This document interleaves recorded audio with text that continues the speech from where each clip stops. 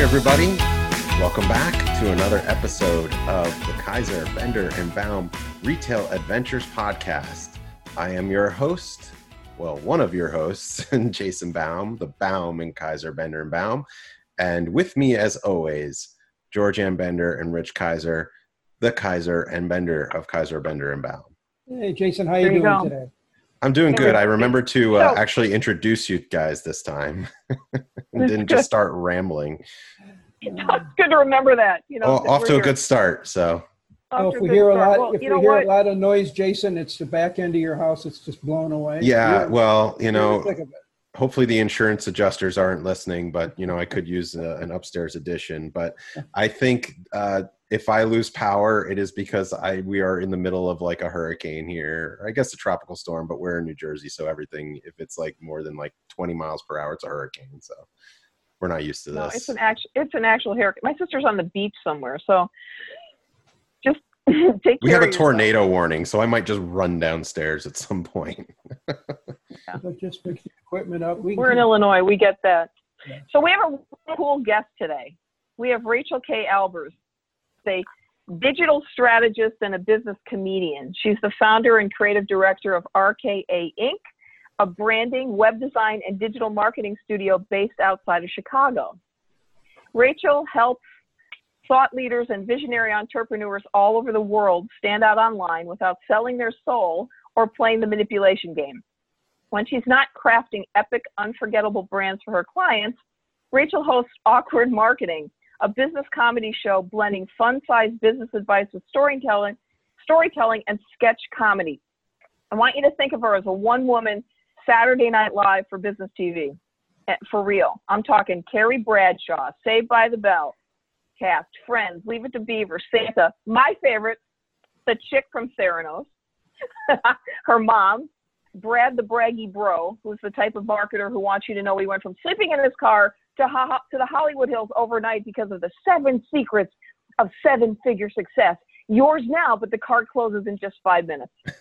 He thinks hard work is for suckers, which is you're going to work minutes a week, and you can too. Buy it now. So we met and bonded online, and I have to say everything she does cracks me up, but she also is a pro at everything she talks about. So Rachel, welcome. Well, how about that introduction? Can you just follow me around? Just come along with me as I do my life. Let's take this show on the road. Your mom sent it. Well, we're all looking for jobs, Rachel. Right. So, you throw it out there, we might take it. That's right. The cool thing about, you know what, George, we were sitting in here in the office and we were looking at your website and some of the examples and we were howling. But while I was howling, I was thinking to myself, whoa, there's a lesson here. And the lesson is you can change the paradigm about your business, which is critically important, especially in an environment like we have today. But it's serious, but yet it's fun. And the message is really cool without being a jerk. And I immediately, that's when I really got excited. We got to have you. We've just got to have you today. Yeah, so we will include a link on here to Rachel's website and to Awkward Marketing. Yes. So you guys can check it out too. And we're doing this video and we're doing it as a podcast, so you get a choice. Yeah. So, the other thing Rich said right away, Rachel, was we got to have her do our website. And I said, get a part-time job. I immediately said, can we work with her tonight? Yeah, get a part-time job, honey.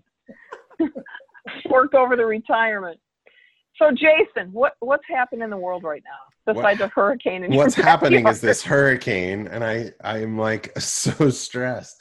No, there's a lot going on besides a hurricane because it's 2020. So I think murder hornets are back and all this stuff. So, but most importantly, in the United States with coronavirus, it just doesn't seem to end. Lord & Taylor declared bankruptcy this week.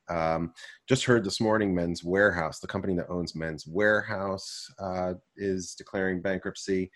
New York City is going to lose 1/3 of their small business sector, which is killing me. Crazy. Yeah. It's tough. I mean, I don't even know where to begin. Where do you begin with all that, right? I mean, it's unbelievable. It's unfathomable. You just got to write it out. My daughter this week bought all the materials to homeschool her son. Now he's going to be in kindergarten, but I got to tell you what, if I had to homeschool they would have gotten master's degrees in Oprah and whatever else was on that week, but they wouldn't be able to read. There's a lot. Well, my daughter is going through she's going for her doctorate in Frozen, and she's only 2, so I'm right there with you. She's a prodigy. What can I say? Yeah. Well, you know what's unfortunate about all those stores going is it's no fault of theirs. I mean, it's just a very sad hand of cards that they were dealt in this deal. And you know what? To come out of it, and then to close it, to come out of it, and then to close it again, it's just plain wreaking havoc with inventory control and the ability to control their business. Yeah. And you know what? It's not a surprise. If you are not gold today, you're going to have a hard time. And that's everybody. I mean, look at big retailers and small, big restaurants and small. It doesn't matter. No one is exempt. Yeah. Yeah. And every state is kind of handling it however they think it's best. And that's been obviously leading this country down a dark road, in my opinion. And, I have a lot of opinions on this stuff. I'm sure we all do. Last week I voiced them. But, I think we're heading into a potential bigger crisis than we have now, because it's like, hey, let's open schools. Meanwhile, the rest of the country is just exploding in cases. And you just heard about this camp in Georgia. I don't know if you guys heard about this, but I heard that. It's so almost 70%, 65%, something like that of the camp tested positive.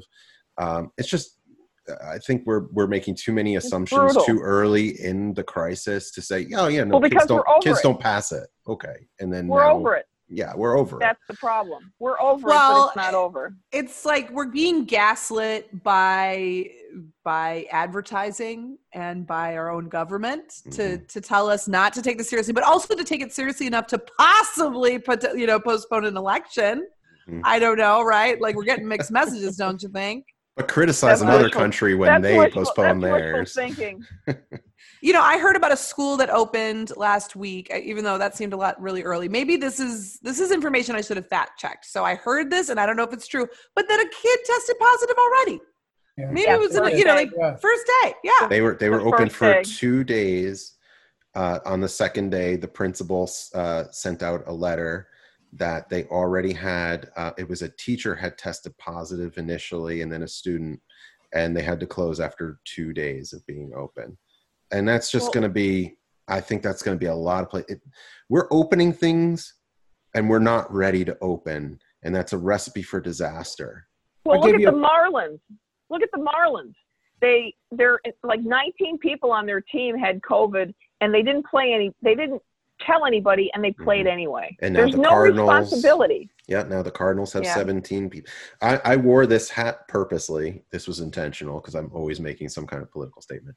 But, I think baseball, as much as I love baseball, and I've worn this hat, I think, to most of our podcasts, this time it hurts me because it's like we haven't earned sports. Sports is a fun, just for kicks kind of thing. It's entertainment, and we haven't earned it in this country, in my opinion. We have let a virus basically kill our economy, ruin the opportunity for our children to have an education. It's just, and we've done it to ourselves. And I don't mean the collectively. I don't know. Like, have we done it to ourselves? Because I would say it's interesting what's going on with misinformation in the United States of America and what has happened with this pandemic is an example of the power of branding. Because this virus got branded by the leadership in the country before it even really started taking its toll. And from that, and then they just kept forcing that, right? And the country did get divided. Looks like half-ish of the country is like, this is bullshit, right?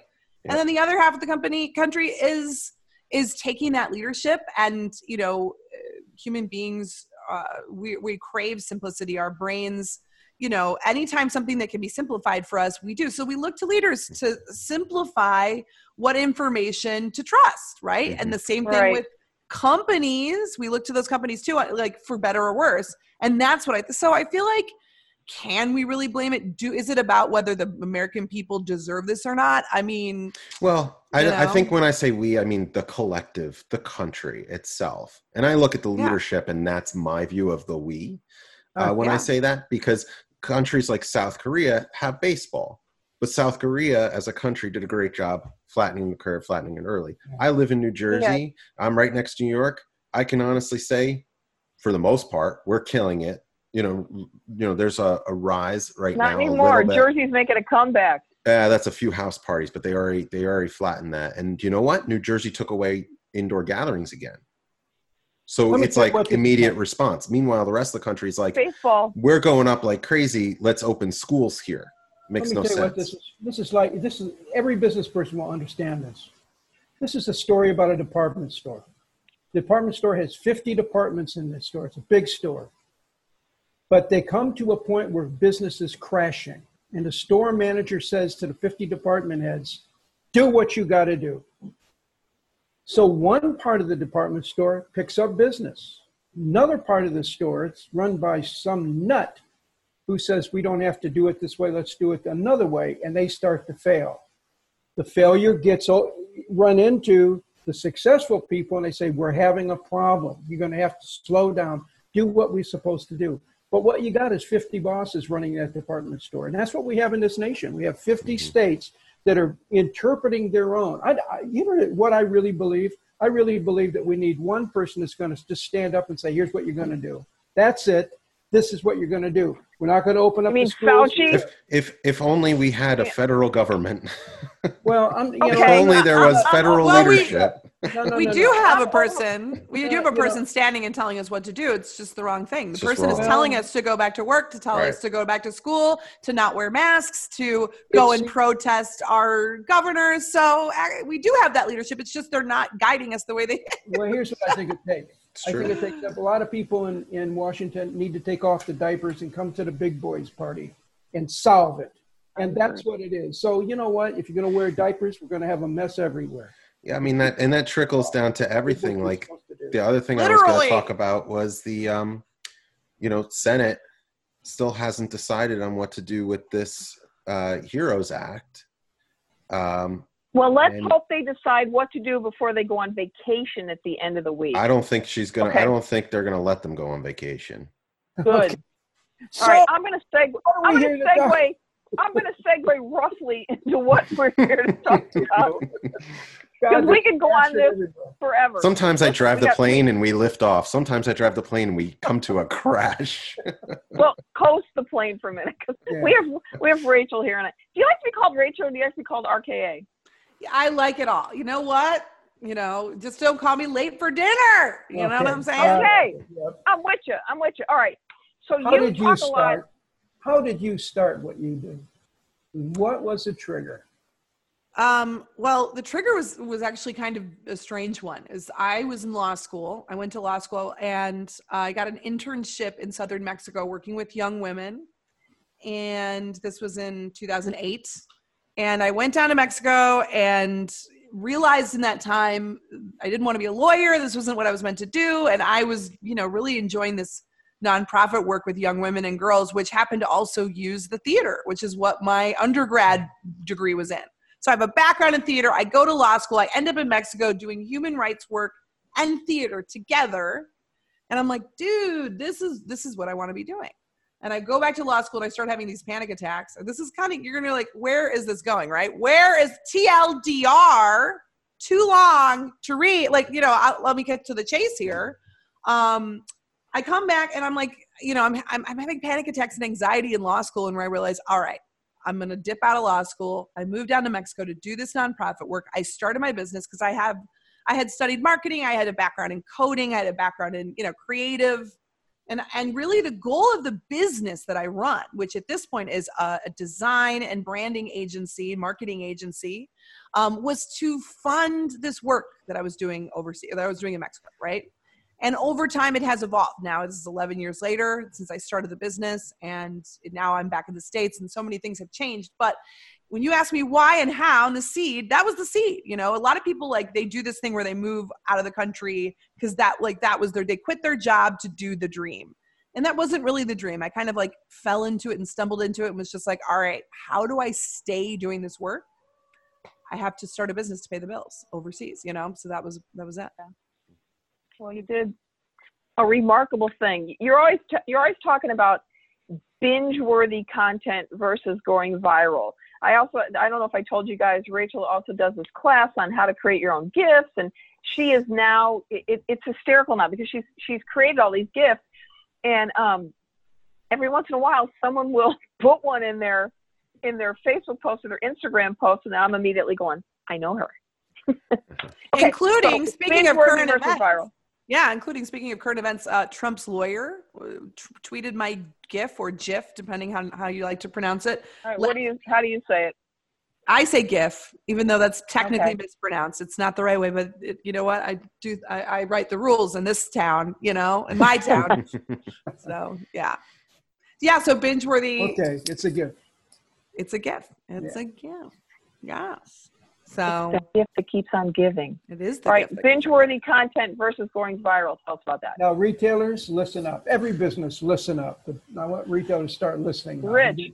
We're going to start chewing. Yeah, I think it's, you know, when we're creating content marketing is really at the heart of what I teach entrepreneurs and businesses. And, you know, I don't work with a ton of retailers like you guys. Like, that is really your area of expertise, but retailers included, when we're working on content marketing as the thrust for how we're communicating and driving traffic online, a lot of people are really obsessed with this concept of going viral. Like, they want their viral fame. And some companies will actually angle for that. They'll actually try to create a video or a meme with the intention of going viral. Almost always this ends in failure, right? Because it's like, we know what you're doing. We can see it. It's obvious. There is a little bit of accidental, like serendipitousness to virality, right? But the real reason why you don't want to chase virality is not because simply it's difficult to chase. It's almost like it's like a rainbow chasing the end of a rainbow. But more than that is that when you go viral, when a piece of content goes viral, a video or whatever it might be, typically you're going viral to a huge audience, which is the draw. Like, oh, wouldn't it be great to get in front of millions of people? But the majority of these millions of people, most likely not your ideal client. Don't care. Right? Like, they're not your people. So that's number one. So you're getting in front of millions of people, 99% of them DGAF. They don't give a fart, right? So they don't care. And the second thing is that you're not parlaying. Typically, there's never any setup when you're aiming for virality to parlay that and leverage that into any sort of a meaningful relationship beyond the 15 minutes of fame, right? And when I've seen people go viral and actually make it work for them, it's because they have a body of work to back it up.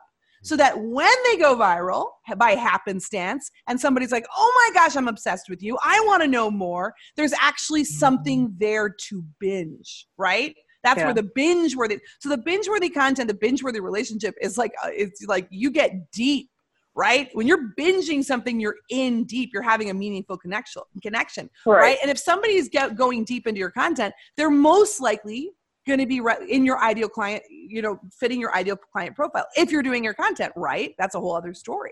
So, you know, you can make a viral moment work for you, but I think too many people are focused on like the numbers and like the traffic for each individual piece of content they create. When in reality, it's like, no. What you want to be building is a body of work ripe for the binging when your right person finds and stumbles upon you so that they can get into a rabbit hole and fall in love with you. It's like 11 p.m. on a Saturday night and you are asleep, but your ideal client is like getting sold because you have a body of work to binge. You know what I'm saying? Yeah, I know exactly what you're saying. You know, Rich, that's like you and I talking about, hey, we've been on the Today Show. This is going to be our big break, and nothing happens. Or Oprah, nothing happens. But you think it's going to be your big deal. You were on Oprah? Unfortunately, we have a deep, I was on Oprah. Really? Yes, I have a brother in California. Look at Rich. I have a brother in California who at one time was married to a woman who joined a cult called Church Universal and Triumphant. By the way, and you she might bought want to get a glass of water and relax.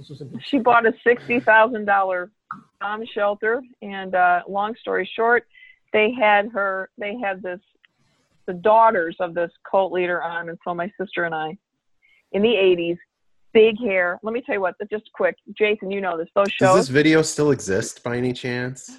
Can I? Pictures do. Oh, when okay. you're I'm hitting Google as soon as we're done. Yeah. When you're sitting in those chairs, there's a producer laying on the floor at your feet going, Betsy, my sister, Betsy, say something now. And I remember Oprah came up to us and she was pissed because she lost control the entire show. Long story. Funny story. So, But yes. But anyway, it wasn't your big break is the point, is I guess Was what we're not getting my to. big Yes. break. Sorry to go down Big the rabbit shoulders hole, had but big hair, not big break. hey, you Wow. know what? I think I got it. Now it's resonating to me exactly what you do. While you were talking, you know what my paradigm was, you helped me create the fishing hole that I can't live without every day. I want to go back and fish again and again and again because I'm a great fisherman. And that's, I think what it is because I've got some places that I won't even tell anybody about. But I mean, it's so special to me. I call it the glory hole. And that's where I can really catch them. Don't call it that, No, Rich. you don't call it that. Nope. You We're don't gonna have even to. know. We're gonna have you to. don't know what you just. We need to edit that out. Nope. I'm keeping it in. And you know Oh what? That's my that's a God, T-shirt Tiger. for this episode. I don't know, but I'm laughing with you. Rich. Just stop right now. No, I'm not. I'm keeping it going. This No, is I'm saying excellent. Rich, stop Oh talking. yeah, Rich. No, keep going, please. Elaborate. Not the fishing. It's not the fishing hole that you are imagining from your youth. It's something. Well, Rachel, you get it, right? You know. Well, exactly. we're still thinking about this fishing hole, though, right? We're thinking about the fishing hole. That's right. Yes. I mean, the place that I'm always going to want to go because that's all. That's all I'm saying. So, Yeah. Okay, so I'm gonna pivot right to I same think topic. you're better, although I don't know. No what the holes hell is involved going on. in this analogy, though. Are you familiar with Gary Vee, the entrepreneur? I'm so familiar. I am basically am Gary Vee. When I say that, I mean I've played him. I mean I played him as the character in my show.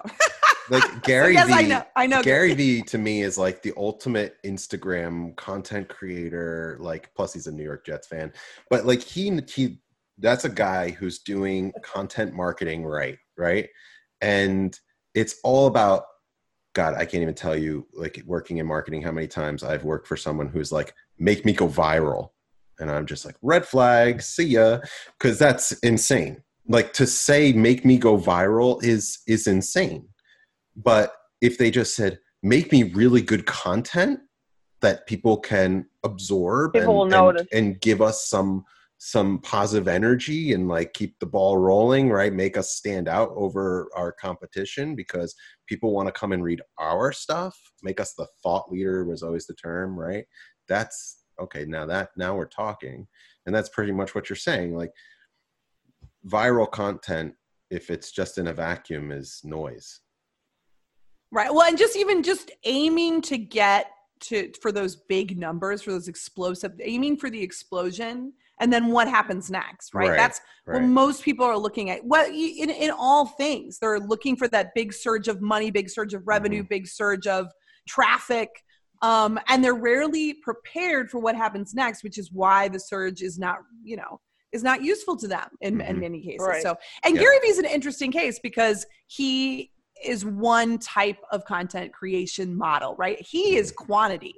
And he certainly is realistic in how he teaches people, but his approach is all about blast them with quantity. That's one way. And now he brings the noise and he kind of just like remixes his content in different ways and just, and that in and of itself is really brilliant. But, when you create a really strong body of work, I think some people will be really overwhelmed to use Gary Vee as an example because he and his team are creating content all day, every day. All the time. And And there's the key word. supposedly, He and his team all day. the team. Jason, you just did what makes my head explode. When I'm talking to somebody and they go, hey, do you know such and such speaker who talks about retail? And I go, really? It's like, I'm here. Well, Gary Vee's different. I don't think of it as the same. I think everybody can do something that you bring yourself to it. Like it's not Gary Vee is the way to go. Well, it was okay. you- Sorry. Rachel, you certainly bring yourself to it. So before we talk about awkward marketing, I want to ask you about websites. What do you think right now during COVID that every website ought to do? Like where are we all, like where are we missing the boat? We know where we are, I think. I'll tell you what. But- I'll tell you. I was just on a website the other day for a travel company, and sometimes people come to me and I do website audits for them where they're like, I spend an hour on my site and tell me what the opportunities are and the weaknesses are. And so I did this for this travel company, and the biggest glaring thing was this travel company almost completely ignored that COVID was even going on. Like almost completely. Like, yeah, maybe there was a strip at the top, and this happens with a lot of websites. They'll have that little strip at the top that's like, during COVID, we are blah, blah, blah. And after a while, as a web user, you turn your brain off to that. You're like, seen one, seen them all, and so you turn it off. They're not writing their copy or even structuring their site in a way, especially a company that is like massively affected by COVID. Like to repeat that a little bit. We lost you for about 10 seconds. The big problem with websites right now is that most of them are not written or adapted in a way to address what people are really going through right now. You might slap a strip up at the top of the site, but they're not reshaping their copy and addressing the questions on people's minds. And I go to this travel site and they've got blog posts about like, look at this tour of, this Hyatt in Punta Cana, Mexico. And it's like, the first question I want to know is like, can I go to this Hyatt right now? Why aren't you talking about this? Where can I go? Can I get on a plane? What is the way it is right now? Like, why aren't you addressing that? Why are you ignoring that? So I think, yeah, if you're in an industry that's been affected by COVID, you need to talk to people like human beings and acknowledge it and really address the questions that are on their mind. No more stiff brochure copy. Like this is a time where we're seeing more than ever that brands need to be human. And and we actually, because of what we talked, because of the leadership that's happening in this country and the lack of empathy and compassion in leadership, the American people at least are craving care and compassion. And so if you can craft your copywriting and your website to show that you really do understand what your audience is going through right now, that is going to go a long, long way. Yeah. That's true. I mean, that's one of the things that Rich and Jason and I talk about all the time is that we're not through this. We're not nearly through this. Make sure that you keep up with what's going on, but let people know that they're going to be safe with you, that you're doing the right thing to take care of them. What? I would really suggest what you were just talking about. I would really suggest anyone that's listening, and you're going to get all this information, I'm sure, before we're done, but you need to go to the website and be entertained by the characters that are there and how they talk about exactly what you do, what you just said. And I think it would be such a learning experience. And what a great, great, great avenue to start to set your mind in a different way. That's what I did. All right, so let's talk about awkward marketing. Tell us how you started. It's funny that you bring this up, though, right now. It's a good point to bring this up at, because I'm talking about bringing compassion and humanity into your website now. And then you bring up awkward marketing. And I think what we saw with brands is, remember all those commercials that we had, and they're still going with the piano music and the same commercial over and over again.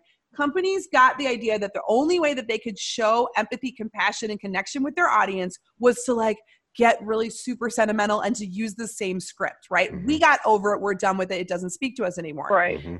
Humor in our branding and marketing, in our copy, in our communication is such an overlooked way that we can make a human connection with our audience and really make an unforgettable impact on them. Now, to do humor well in this time, like right now, to talk about what's going on, it's challenging. You have to be good at that. You might need some help, right? to really bring humor into talking about COVID specifically. But in general, I do like Awkward Marketing is a sketch comedy show that has SNL, style sketches to explore marketing topics. And part of it, Rich, was for what you just brought up, right? It is because humor helps people learn and retain concepts better. It helps us accept new ideas. It's non-confrontational, because the way I do it is I'm not attacking people. I'm making these outlandish, hilarious situations that we all can agree with. Everyone watching my show pretty much can say, yeah, you're right. This thing is a problem, or we need to do this differently, or, oh yeah, this is a way to look at it. And we can all be on the same team, which is the power of humor. And that's, what I do with the show is, and also because there's plenty of content out there to talk about marketing or to talk about branding. I didn't want to talk about it and describe it. I wanted to become the analogies. I wanted to become the example, because that's one key to creating binge-worthy content it's not about what you say, it's how you say it. You can say the same thing that people have been saying in your industry for 100 years, but if you say it in a different way, or you make them look at it from a different angle, you haven't reinvented anything, but you've made a connection with your audience. So yeah, because everybody thinks that it's like the Folgers commercial, right? Like, every Folgers commercial is like the most tug at the heartstrings story concept. Someone coming home from war, and all they want is a cup of coffee, right? Like, that's the Folgers model. But if I'm like, I don't know, Verizon, and I want to humanize myself during COVID, and I'm here for you, how do you do that in a comedian? And obviously, like, this is hard because it's like comedy is hard, but like doing something to humanize COVID in a comedic way. I guess, like, what is an example of that? I think anytime that we can look for shared, I would be, if I was on the team and I was charged with, let's come up with a funny commercial during COVID, I would be looking for what are the shared experiences that we're all having right now, that regardless of politics or regardless of like where we are on the mask issue or whatever, that we can all agree on, right? Mm-hmm. What are those funny scenarios? And I think that that's where I would be starting as a big brand, right? With a big brand like Verizon, if you're going to be creating national commercials, you're really speaking to a big, broad audience, right? Mm-hmm. Obviously, you might segment that for different, targets or whatever, but I would be looking for those. I think that this is the thing about humor is it's really just observations that we can all agree with. Humor really is somebody being able to articulate what we all have observed or experienced and never were able to put words to. That is one way that, humor serves us. So that's what I would be looking for. What are those shared common experiences? I think if you and I, we all riff together this room here for a little bit about like funny COVID situations, we could find some things that are common ground that we can all be like, that weird thing happens to all of us. That would be the foundation I would start with. Now, that's not a recipe. Yeah. I wouldn't take that and apply that to every project then. Oh, that's how you bring humor into X. Because this is a formulaic thing. It's an art, not a science. That's branding. That's marketing. Yeah. I can't think of a funny commercial right now. Well, it's hard. That's why I was like, you look at like natural disasters or things like that, which I guess like COVID kind of is, but in a long, sustained process. It's like, God, would I do this for like, I don't know, another natural disaster? I don't know. And I love comedy. I think there's a place for comedy in here. There's been people who are doing it deftly, I think. But yeah, you have to be careful. But I definitely think if we were to all, the types of things that have happened from being forced to be at home for so long, there's plenty of humor there. It's not, and it's staying away from all of the touchy subjects, right? We're not going to make comedy about hospital, about illness, and actually I'll tell you what, it wasn't a brand, but the Holderness family that were famous for the Christmas Jammies video, I believe around like 2015, 16. They continue to make content. They're like a content creator factory. They created a funny video about being a hypochondriac. It was to the tune of I'm a maniac, but it was hypochondriac. And it was about the experience of going out in public and like coming home and then you have a tickle in your throat and now you're on WebMD.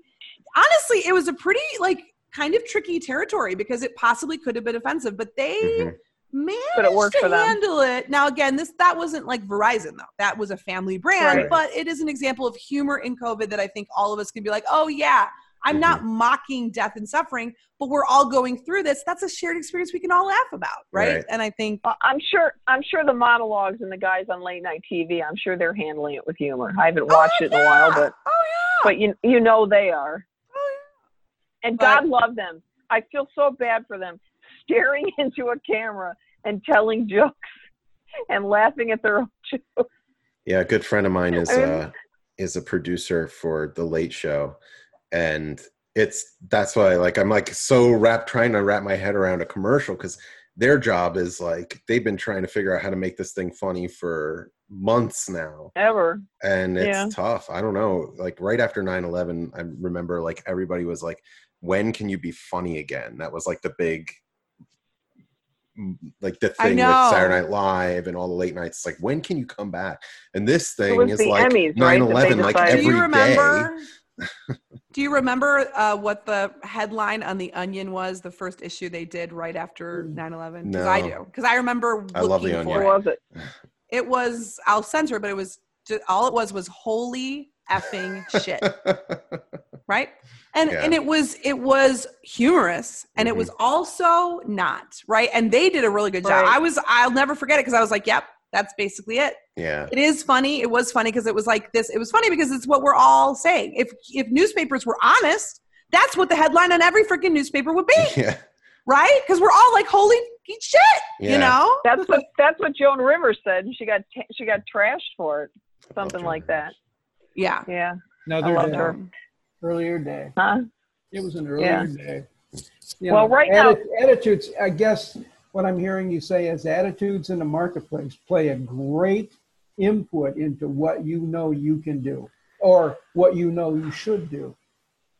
You know, I think obviously, you know, there's all these marketing touch points. I don't work in advertising, like in terms of like television advertising. I do work in advertising, digital advertising, but it's a different medium, very different, right? Yeah. And I think, but in general, my rule is that human beings in any situation, humor and lightness is a foundational way that we communicate and that we cope and that we make sense of things. So so even in just adding some warmth and lightness to the copy on your website and acknowledging the humanity of your audience, humor is often a natural fit there. Now, in times of tragedy, no, it's not always time for humor. However, this pandemic is going to last over a year, right? So we need humor to survive through this. And it's not making fun of COVID, but it's finding, you know, collective moments of joy and of relief. And it's like the release valve on all the pressure and tension and yes, probably one of the most difficult things that a brand can do is during times like this to navigate humor or to navigate messaging at all. But if you can do it well, you're gonna. No one's ever going to forget you, because I never forgot that headline from The Onion. I was just going to say, as a consumer, if I saw something funny that really resonated, that was like, oh my God, yeah, that's true. That makes sense. And it's not one of those sappy things that I keep seeing. Yes, I would be drawn to that because it would have shown that they thought about it. And B, yeah, you know what? We do need to laugh. Like, I keep thinking, why didn't Monopoly or like the Game of Life, well, maybe not the Game of Life, but like Monopoly do something like, because you need something to do. Like, I feel like if some brands that make sense where, it's not about the virus, but it is about our experience, like maybe homeschooling, maybe, you know, those are things that brands could do something comical. I'm surprised we haven't seen more of that. Maybe because everyone's afraid. Well, you walk a fine line. Keep your eyes and ears open, because I think we're going to see, as this thing plays out, more risk taking in that way and more humor, because it's just naturally going to happen. Like, you know, and like you said, it's not going anywhere. And at this point, like you said, because we've all become like we're done with the piano music and the heartfelt and like, you know, looking at pictures of empty stadiums. We're done with that. Yes. So we're ready actually for humor. We're actually, as like an audience and a people, I think we're ready for humor. We're not ready to minimize the seriousness of COVID, but we're ready to laugh while we get through it together. You know how I know you're right. Hold on. No. You know how I know you're right is when baseball started, you know, you can like buy like the cardboard cutouts of yourself or people to sit in the stands. Did you really do that? Did you do that? My son bought one for my husband, and it is the funniest thing you have seen in your life. The picture is, it's Rob's got this blonde curly hair that came out of nowhere during COVID, and it's really long. It's like rocks. And John will put a Cubs hat. He hates the Cubs. Puts a Cubs hat on him, and it's the. See, that's worst how picture that you've proves ever your seen. point right and he there. bought it. That proves your Yep. point. Yeah. Fun. Yep. It's fun. You know, I think we're all over the Sarah, what's her name, singing to the dying dog. Horrible. It's horrible, but I can't watch those anymore. Yeah. So, Rachel, who's on the awkward marketing? Who's the favorite character you've ever done? It's got to be my mom. I got to give a shout out to my mom. She's a fan favorite, and she's a personal favorite, and she's honestly like natural. I've been doing my mom since I was a young girl, you know, and I'm becoming her. I go into it a little bit. I'll just be talking, and I'll just go into it like a normal person. There I am. Do 10 seconds. Well, there I am, Rich. What do you want from me? I am here, and I am on a podcast. Hello, is this thing on? Hello. But yeah, no, my mom for sure. I've done 158 characters, but 158 characters. Yeah. What did you hate? I loved it. Yesterday, I loved that. Who did you hate doing the most? You know what? When I did my most recent must-see TV series, you mentioned before, I did The Office, and I did Friends, and I did Seinfeld, and I did Saved by the Bell, and I did Full House. Okay. And by the way, for those of you listening, when Rachel says she does The Office or Saved by the Bell, she does every single character in costume. Yeah. So it's more than SNL because these characters are talking to each other and I have to edit it so that they're in conversation. And, you know, it's interesting. You talk about the late night hosts who make jokes to nobody. And that's really what I'm doing with my show is I record it all in batches and I'm alone. And if I'm doing a show where I'm talking to myself, like in a characters, I'm like recording it and I am talking to an empty space and I have to make it look like I'm really looking at them and make it all. So it's always this case of in the moment, it's this leap of faith that you're like, okay, I'm going to trust in myself and my script and my own creative direction here, that this is going to work out in the end and actually be funny. And it's kind of like this weird vacuum that later you get to come back to it and be like, wow, this is really cool. I did it. Like I really did it. Every time I watch my footage when I'm editing it, sometimes months later, because I will, you know, shoot it in the advance, I'll be watching it hoping I land the plane. I'm like, God, please. Like, I hope I made the joke. I hope I landed it. And I landed. I'm like, yay. But to answer your question, when I was doing all those like impressions of these people that you have a vision of, like, you know what you think Seinfeld looks like or sounds like, right. That I loved the end product and I was really proud of it, but doing it was horrible because I was trying, like, I'm not an impressionist. I shot this all in about, I would say 36 hours. And I did about 32 characters in 36 hours. So I was going from being Ross in Friends, and then I'm Dwight in The Office, and then I'm, you know, DJ in Saved by the Bell, and I was trying to be really close with so it was hell to record that because I was, you know, going between them. But the truth is, I'm really glad I did it, and it was a great creative stretch, and the end result is amazing, and it will be for years. And one thing I want to just say before I'm done is to go back to Gary Vee, which even if you don't know who he is, let's just say this guy has content coming out his butt 24 hours a day. I want to tell you it doesn't have to be that way. That binge-worthy content, if you're creating really like amazing foundational cornerstone content that people can binge and steep themselves in, if you do it right, you don't need to create insane amounts of content every single day. I create maybe 20 to 25 episodes a year of my show, right? And get massive impact out of those 25 episodes, way more than I would if I tried to fire off one every single day because I'm actually chiseling down high quality content that is going to last and go the distance. That, like, if I'm making a video now, I know that video will be good in 2 or 3 years. It is. It's going to be. So you do all of this by yourself. This particular part of my marketing, yes. This is a one-woman show. What about like your Instagram and Facebook and tweets, and is that you by yourself? I'm pretty much the driver behind all the content. But yes, that is the one thing that I do in my company. I'm not saying I would recommend that for other people. No, you know what? But people will say that to us all the time. You do everything. We don't do characters like you do. We used to be made up to be different characters, and we'd go out and mystery shop when we were younger. Love it. When we were younger, you know, we'd shop as as rich and poor and nice and not nice. And when we were in our 30s and 40s, we would get made up as somebody who was in their 80s and with prosthetics, and we go out at night and shop. And so, but we don't do what you do. Yeah. People say, you do a little bit of acting though, because you mystery shop funerals, funeral homes. We do that all the time. To me, that's like, I couldn't do that.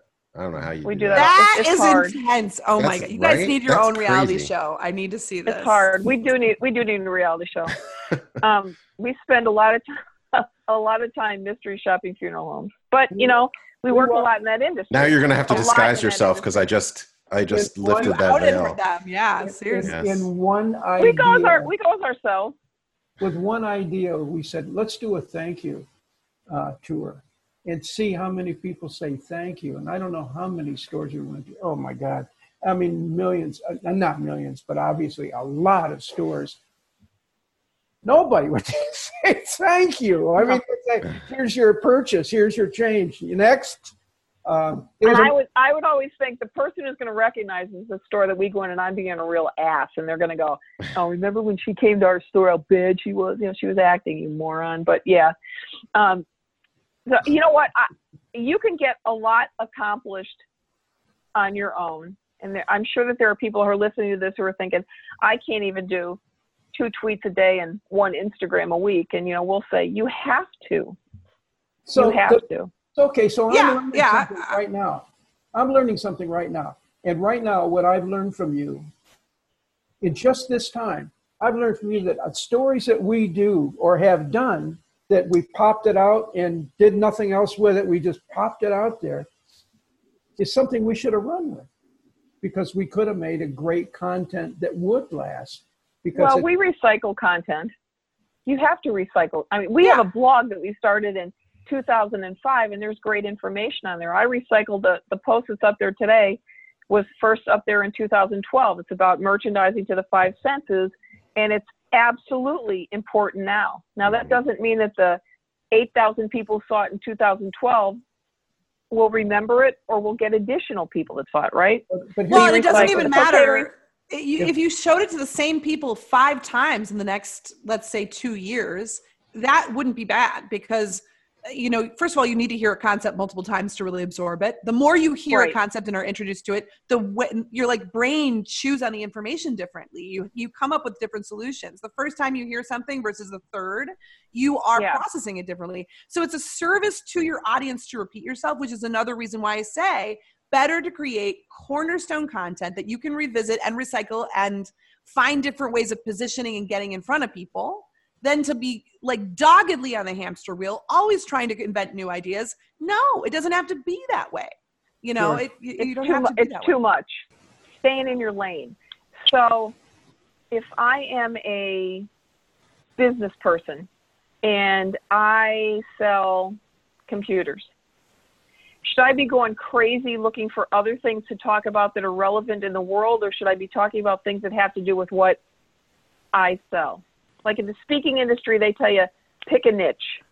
Yeah, the riches and are work the niches. The hell out of that niche. Yes. Oh, hell yeah. And I do agree to that to some degree, although what you choose to talk about with your content, I think people do end up going too narrow in that way. They forget, you know, you really always want to be thinking about your content from the perspective of, if you are the answer, what is the question? Right? Yeah. And so when you're thinking about like either how people are going to organically find you or what's going to resonate with people, it's not always going to be about computers themselves, right? Like if you're talking about, I'm a business, I sell computers, I'm not always going to be creating content around just computers themselves, because who do I sell computers to and what are they using them for? What is the computers a tool, you know, what are they using that to achieve? Probably it's going to be beneficial to me to create content about all of those things. Like if I am I use a computer every day. I'm an entrepreneur. I'm a small business owner, right? And so you're going to want to target me with more than you're going to want to speak to me about more than just. How can I help you? Where's this going to go? Yeah. How can what I do, what I sell, how can I help you for the customer?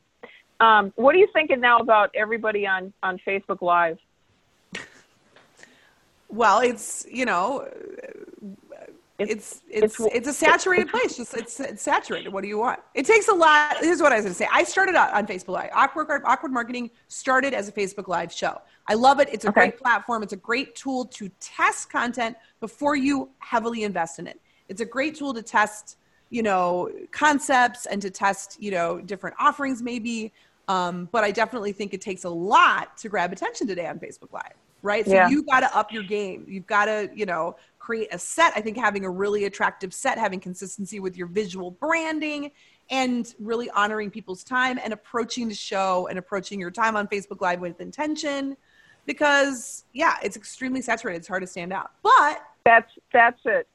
At the same time, I see a lot of people go and they invest in theories. They're like, I'm going to start a show where I'm going to spend all this money and I'm going to hire a team and I'm going to spend $10,000 on each episode or whatever, and they do that and they don't test the concept and they don't make sure that the content resonates. So in that way, I love tools. I love social media tools I think not enough people use social media as a place to do free market research and free, you know what I'm saying? This is where you're testing land. And if something lands, like you said earlier, Rich, if something lands like an offhanded story that I do on Instagram or a Facebook Live that I do kind of surprises me, well then, I'm going to invest in this and make this a polished video now that I'm going to invest, a little bit more time into, and that will last for a couple of years. Because a Facebook Live pretty much is only valuable in the moment or in the week, let's say, following it live. That's it. Then it's over. People don't go back and watch it.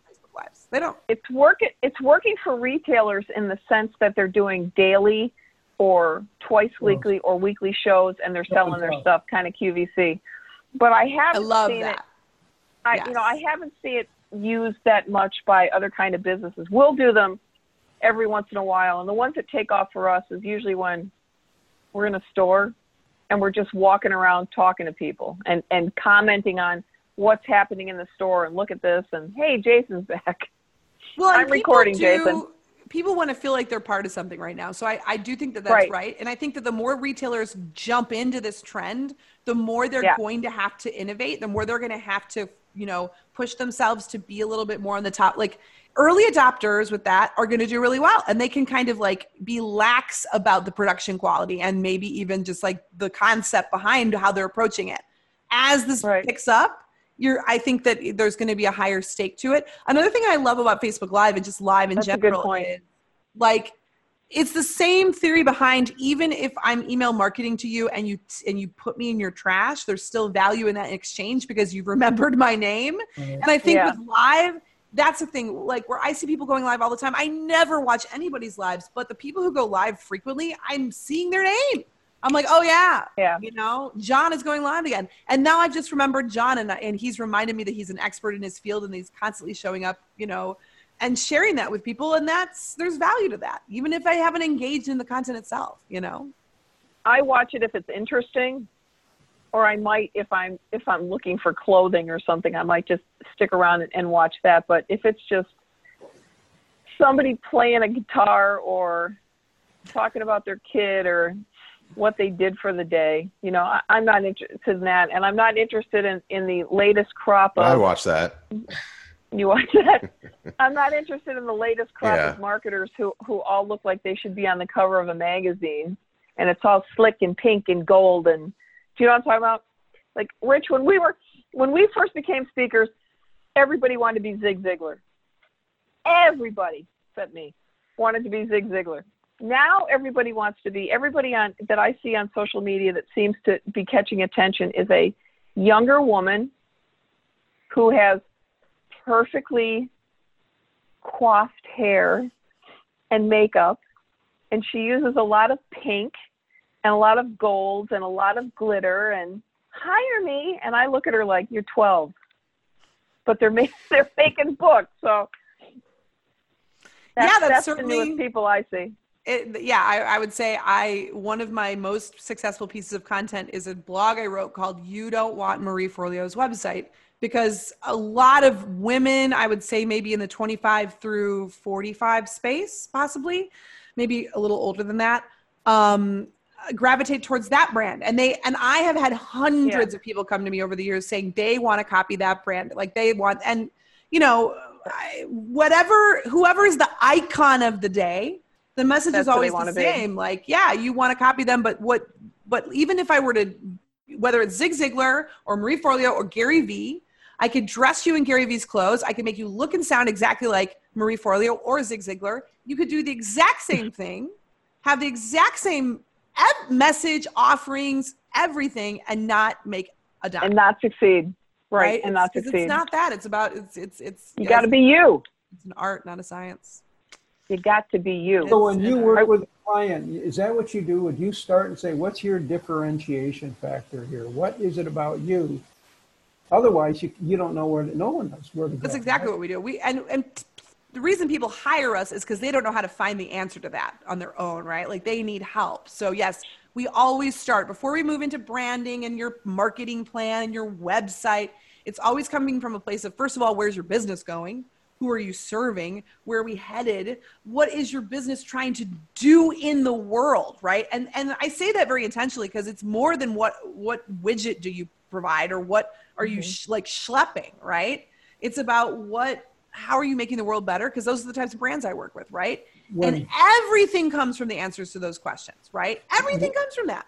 Everything else. When we go into when we go into a store, the question that I always love to ask that puts everybody on the spot is this one: why should I do business with you?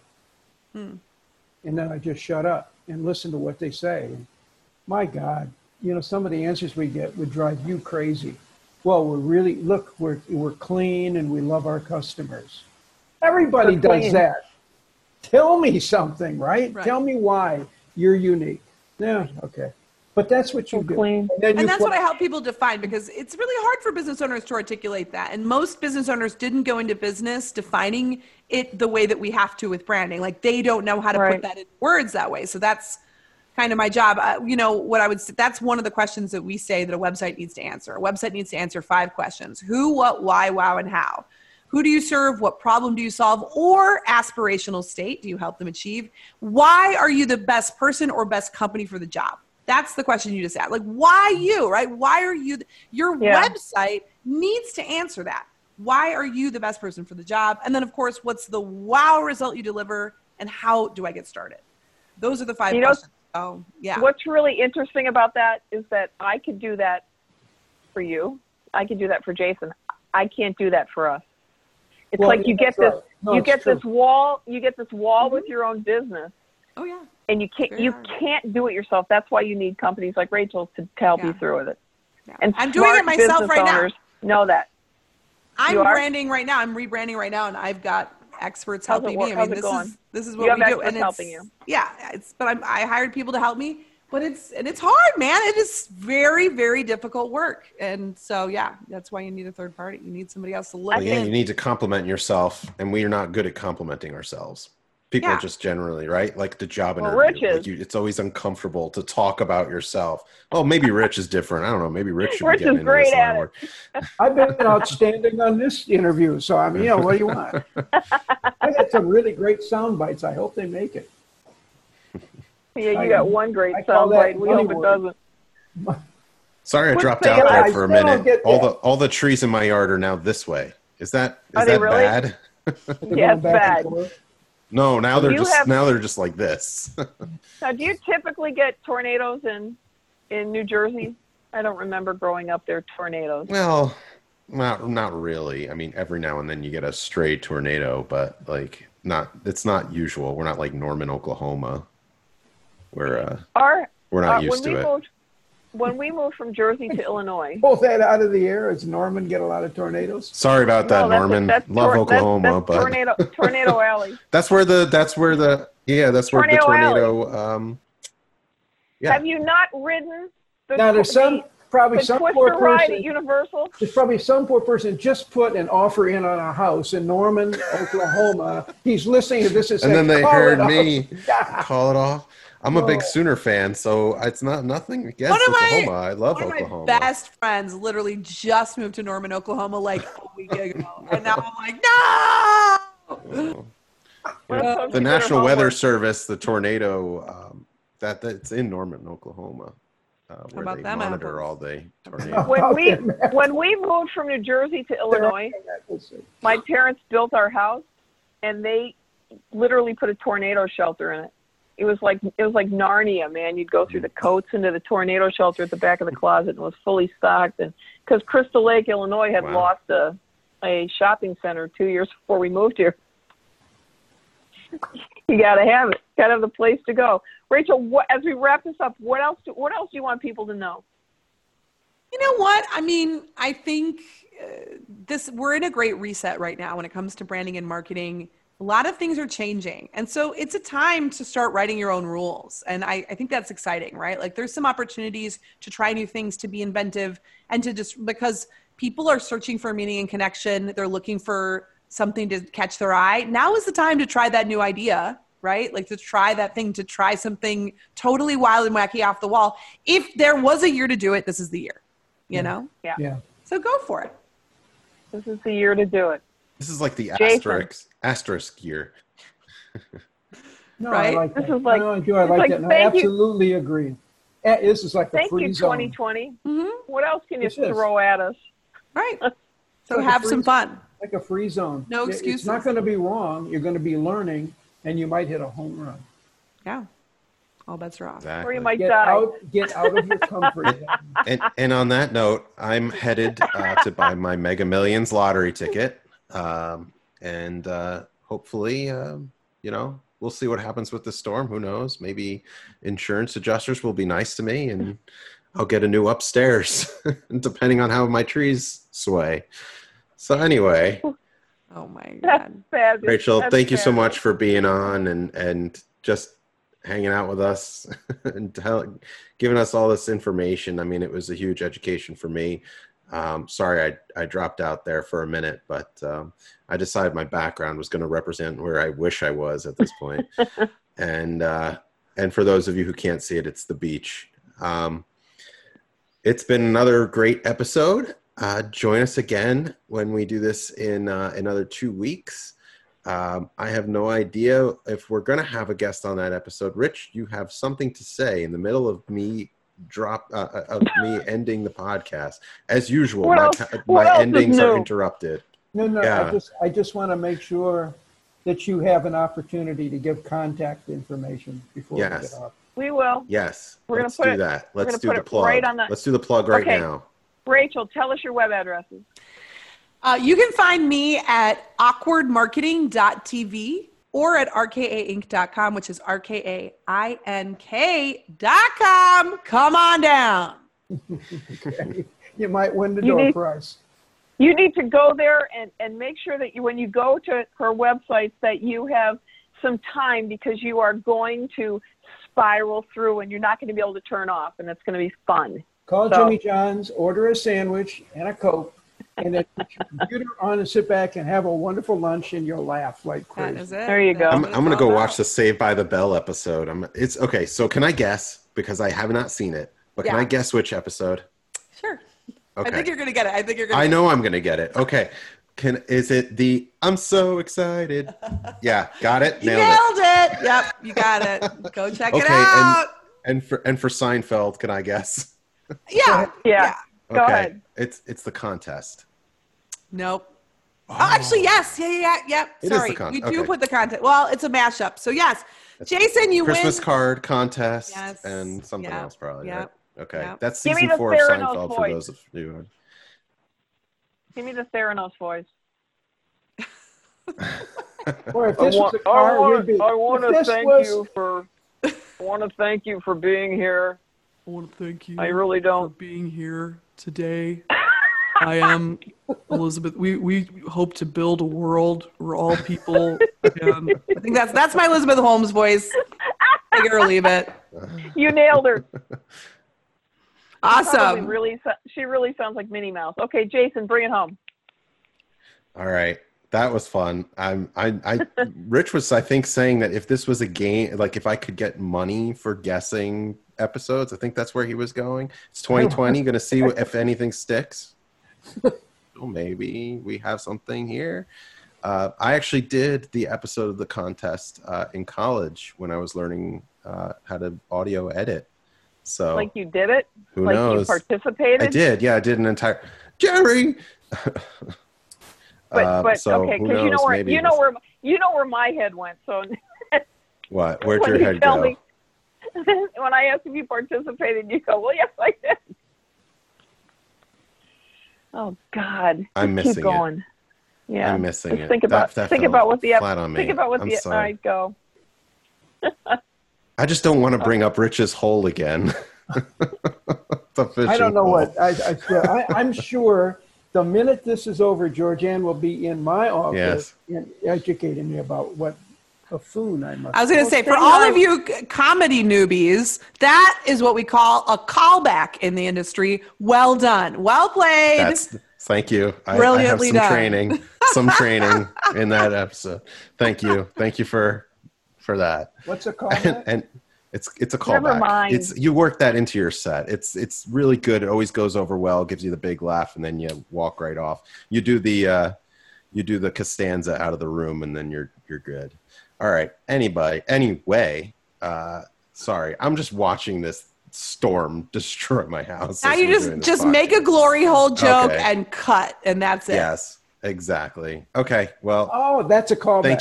Thank you for your role. And thank you for listening. This has been another fun episode of the Retail Adventures great podcast. episode. You Great. can find more about the Retail Adventures on retailadventuresblog.com, kaiserandbender.com. You can find us on Apple Music, Google Play, Spotify, Deezer, and a bunch of other places that you download podcasts. And we're there we've never because I heard did of. it and then I forgot where we were. So just find us. And thank you again for listening. We really appreciate all the listeners that we have. Send in your questions that you might have for us, because I think on one of our next episodes, we're going to be doing this live. We're going to answer questions, but we like to have the preloaded questions because, that makes for better television. Anyway, it's been great. We'll catch you Thank next you, time. Rachel. Thanks Thank a you. lot. Thank you, Rachel K. Thank you, Albers. guys. Woo! Bye, everybody. Number one.